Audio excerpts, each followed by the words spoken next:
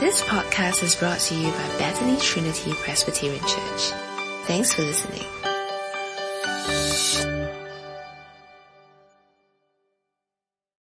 Okay, good morning, everyone. Really good morning to be with you today. Good Sunday, middle of phase 2. So I hope that you had a good week. But let's focus ourselves on God's word right now. So before we do so, let's bow our heads in prayer. Dear Father, we thank you so much for the Psalms. We thank you so much for how it really encourages us in Jesus Christ. And we just pray that as we look at Psalm 30 today, that you really help us to dig deep into the treasures, the deep, profound depths of Psalm 30 so that we may know more about you, more about Jesus Christ, and give us assurance in our faith. And we pray for all these things in Jesus Christ. Amen. We're going to begin today with a poll. So the poll really is, what are the things that you are proudest about? So you should see the poll coming up right now. So take your time, fill out the poll, and put down what are the things that you are most proud about. Okay, someone already put that they're really proud of their good looks. So don't worry, it's all anonymous. Nobody knows what you're going to put down. So just put down whatever you feel this morning. Okay, I'll close the poll now. But I won't show you the results. I'll show you the results later because that's going to be part of the sermon. So today we're going to be looking at Psalm chapter 30. So let's look at the passage itself because I think it's very important that we keep coming back to the passage.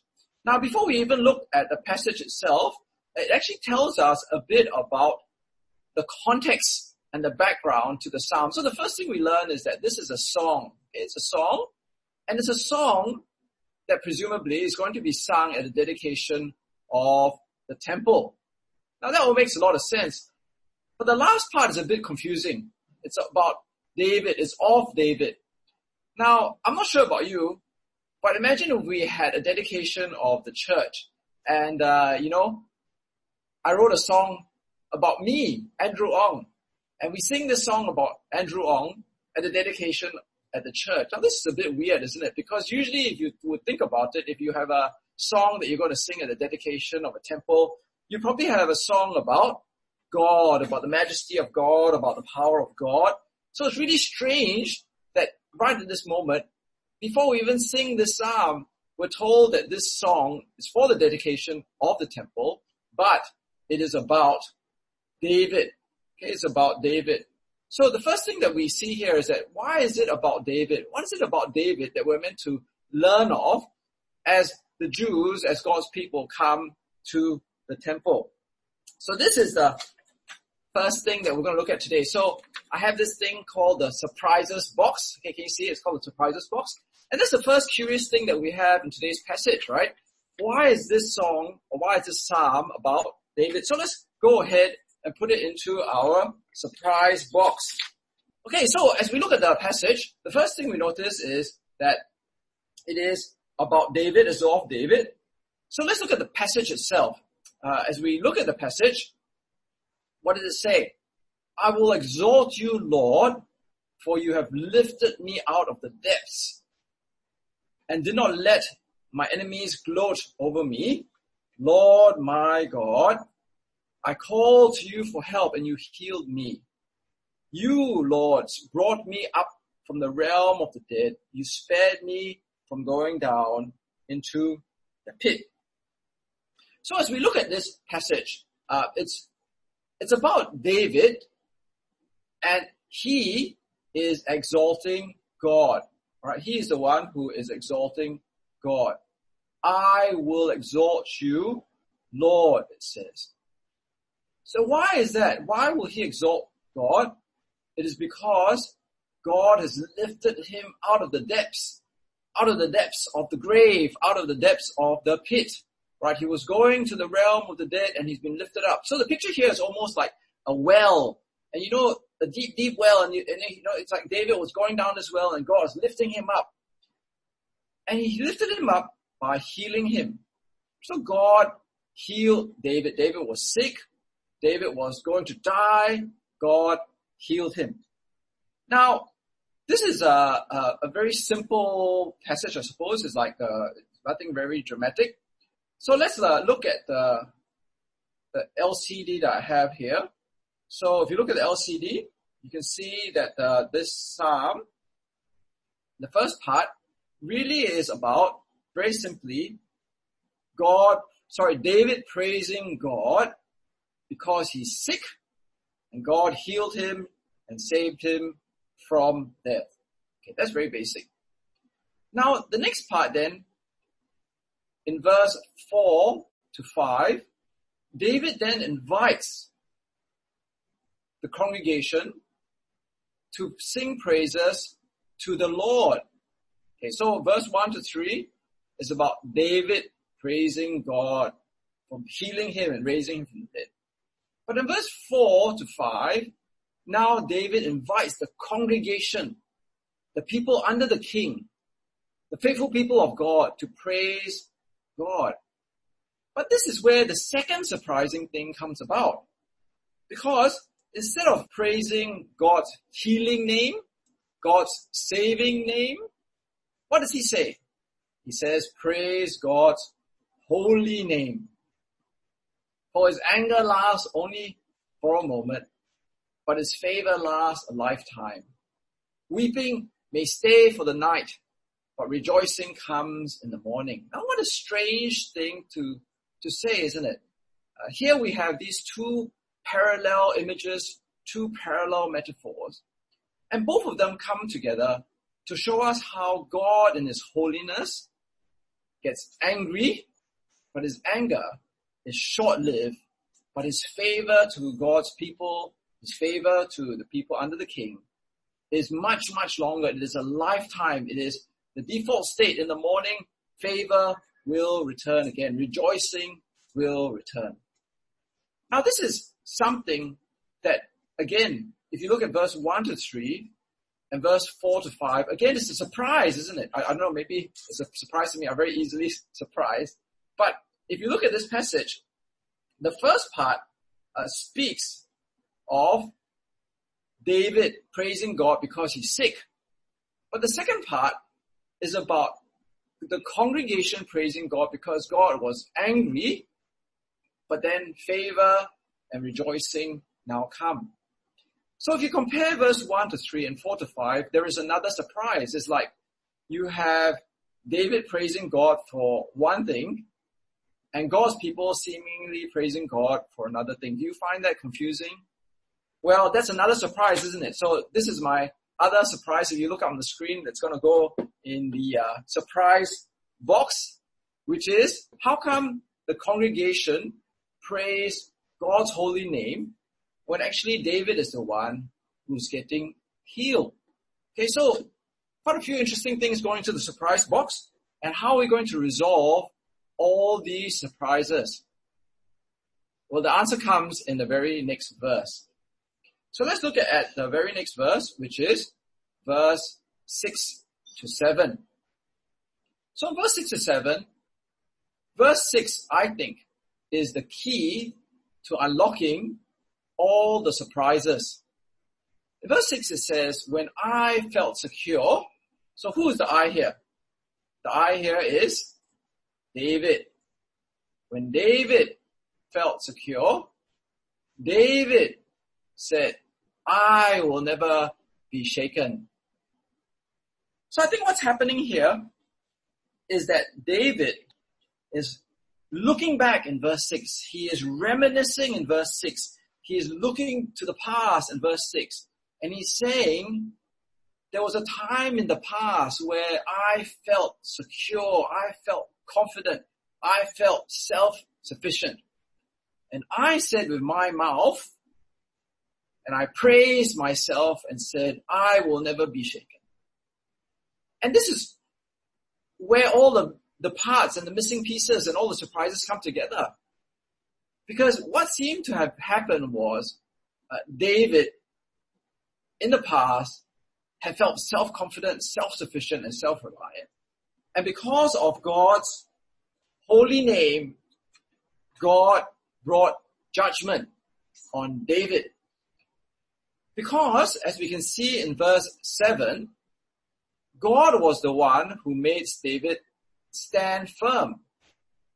When God favored David, David was secure. So, David had no right to boast about being secure. David had no right to claiming glory from God that he would never be shaken. He was actually stealing glory from God. And so for God in his holy name, so God in his holy name was totally entitled and deserved in judging David. And so he judged David, and David got sick. But he didn't die because God saved him, God healed him, God rescued him from death, because his anger only lasts a short time, but his favor lasts a long, long time. And what David was saying was, the Jewish people, as his people, when they came to dedicate the temple, they were to reflect on David's experience. Okay, so the temple is here. They were to reflect on David's experience and to realize that actually David's experience is the same experience that they experienced as well. If they were in the king, if they were among the faithful of God's people, then what would happen would be that God would be angry with God's people. But his anger one day, in a short time, would go away and favor would return. See? So they're all worshiping God here at the temple. And as they dedicated the temple, they were to remember God's anger, his holy name, was justified. But forgiveness and mercy and favor and salvation would return. So that's the first lesson I think that we're meant to come to as we look at this passage. The first lesson for ourselves, the first lesson for God's faithful people was that God is a holy God. God is justified in judging sin. But if we are faithful, if we have someone like King David, then we will be forgiven in the long run. God's favor will return to us. Now, something very interesting that I want to point out to you. I'm going to show you a screen, and only very young people can see it, I think, because it's very small. But don't worry, I've summarized it later in the LCD, so you will be able to see it. But I want you to notice that in the beginning of the psalm, how does it begin? It begins with David praising God. I will exalt you, Lord. And how does the psalm end? Verse 12. I will praise you forever. So the psalm begins with praise of God. The psalm ends with praise of God. But right in the middle, what's the middle of verse 1 to 12? Don't know whether your maths is, what's the middle of 1 to 12? Must be verse 6, right? So in verse 6 it says, when I felt secure, I will never be shaken. So it's very interesting, right? Because it begins with David praising God and ends with David praising God again. But in the middle, it is David praising himself. And what seems to be happening here is that David begins the psalm in the present, looking to the future, and ends the psalm at the present, looking to the future. But in the middle, he's looking back and looking at the mistake that he made. So you can see in verse 1 and 12 and 6, it's almost as if David is moving from the present and the future back to the past and again to the present and the future. And what is the lesson there? The lesson seems to be that David has learned his lesson, that he will not boast of himself.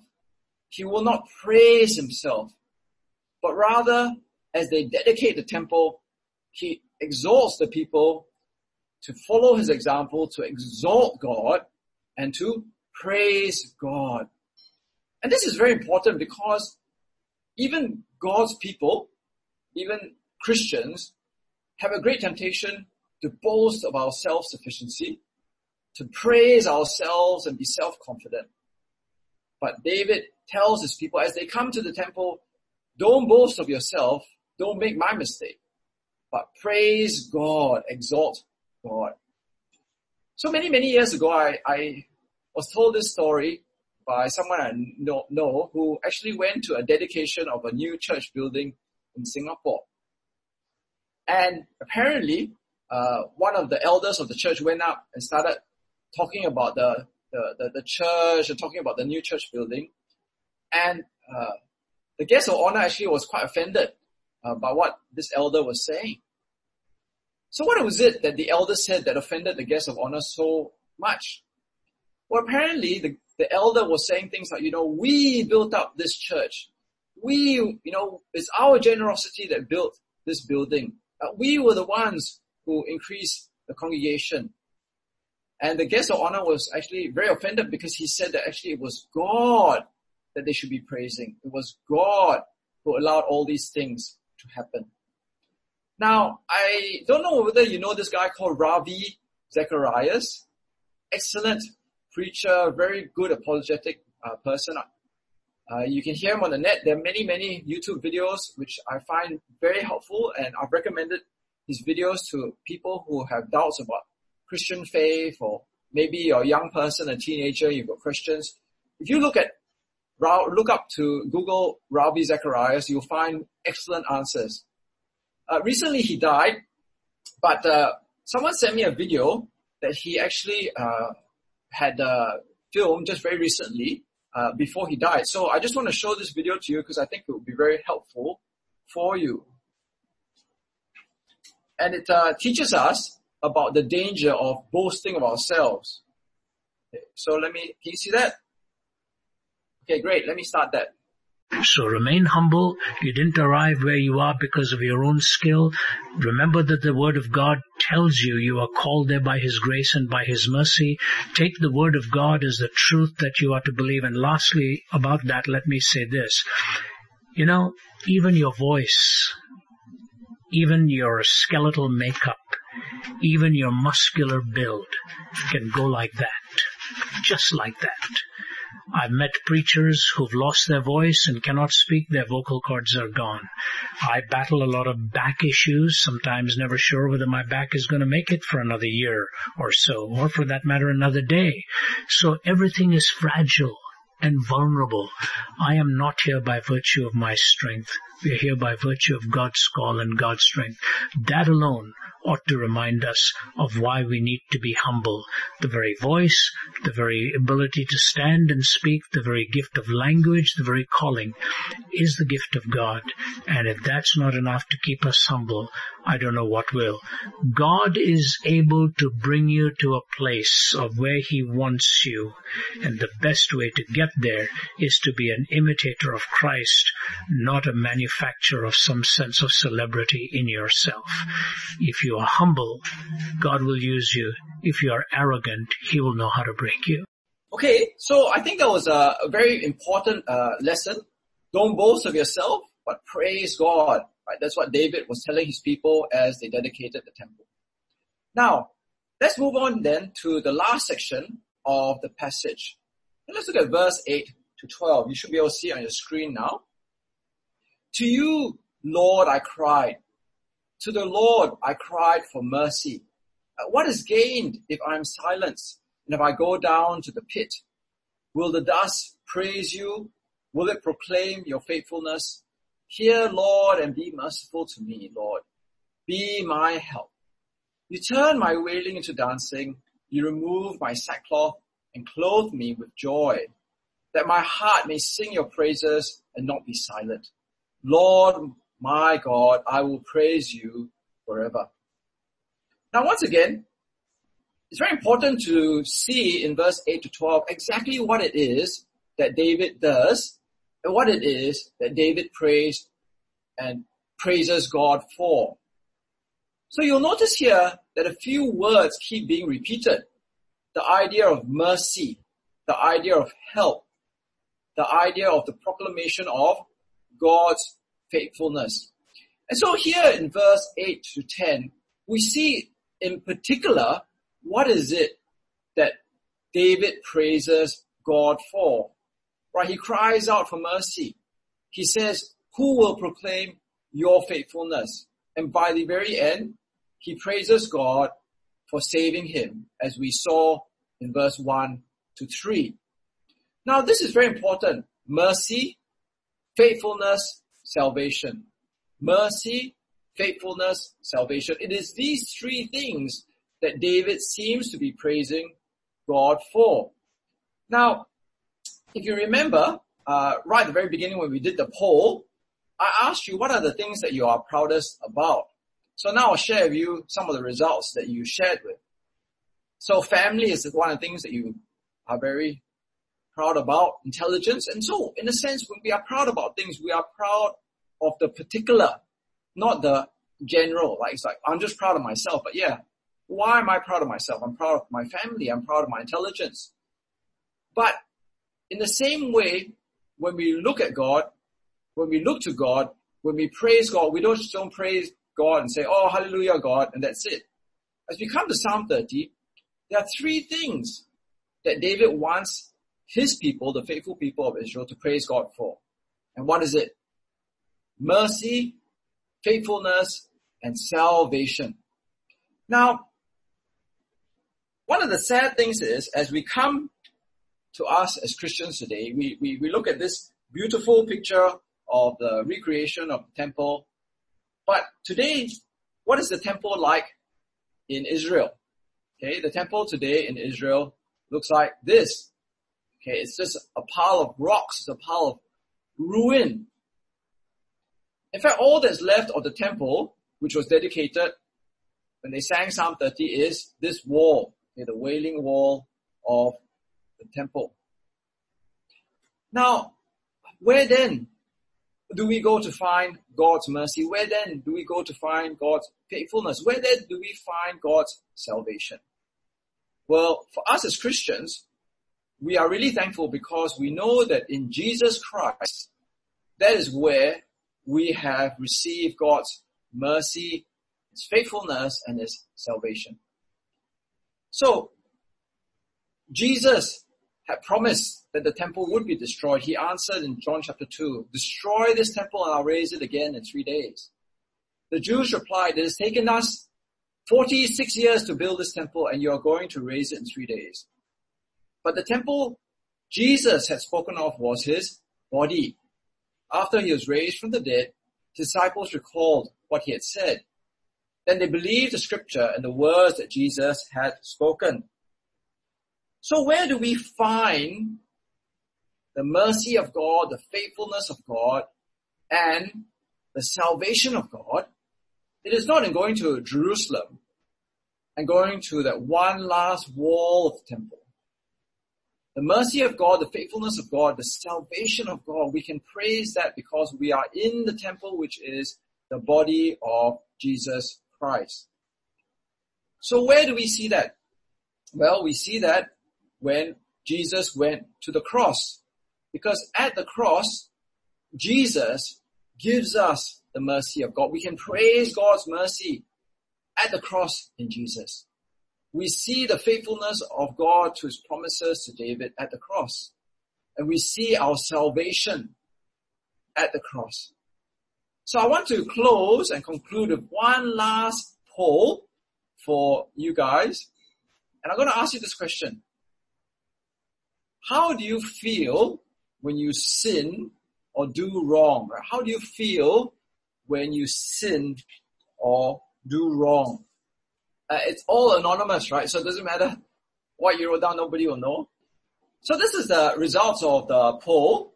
And as you can see, many of you feel unworthy of God or even useless. But praise God. Praise God for his mercy. Praise God for his faithfulness. Praise God for his salvation. As we've seen in Psalm 30, as God's faithful people, as we cry out to God for help, we know in certainty, because we have Jesus, the fulfillment of Psalm 30, that we are worthy before God, that we are not useless. Because in his mercy and in his faithfulness to us, he will save us, he will restore us, and he will bring us up once again from our fallen condition. So as you come to Psalm 30, I really hope that it helps you to exalt in the mercy of God that you currently have. Praise God for his mercy. And to really know the certain salvation that you have because you are in Jesus Christ. Let's go to God in prayer. Dear Father, as we come before you today, we thank you so much for your passage in Psalm 30, which teaches us so clearly that you are God who is the same in the Old Testament as you are in the New. That you are a God who is merciful. Your holy name demands that you bring judgment. But your anger is only for a short time. There is rejoicing in the morning. Dear Father, help us to see that you are a faithful God. You are faithful to your people. You are faithful to those in Jesus. And you have promised, and we keep you to that word, that those in Jesus will receive that mercy. And that the final condition for all of us will be salvation. We look at the cross and we see the death and resurrection of Jesus. And we know the promises that have been given, the promises that we see in Psalm 30 have been fulfilled. That your regard for us is one of faithfulness leading to total salvation. And we pray for all these things in the name of Jesus Christ. Amen. Thanks for listening to this podcast brought to you by Bethany Trinity Presbyterian Church. For more information, visit us online at busypc.sg.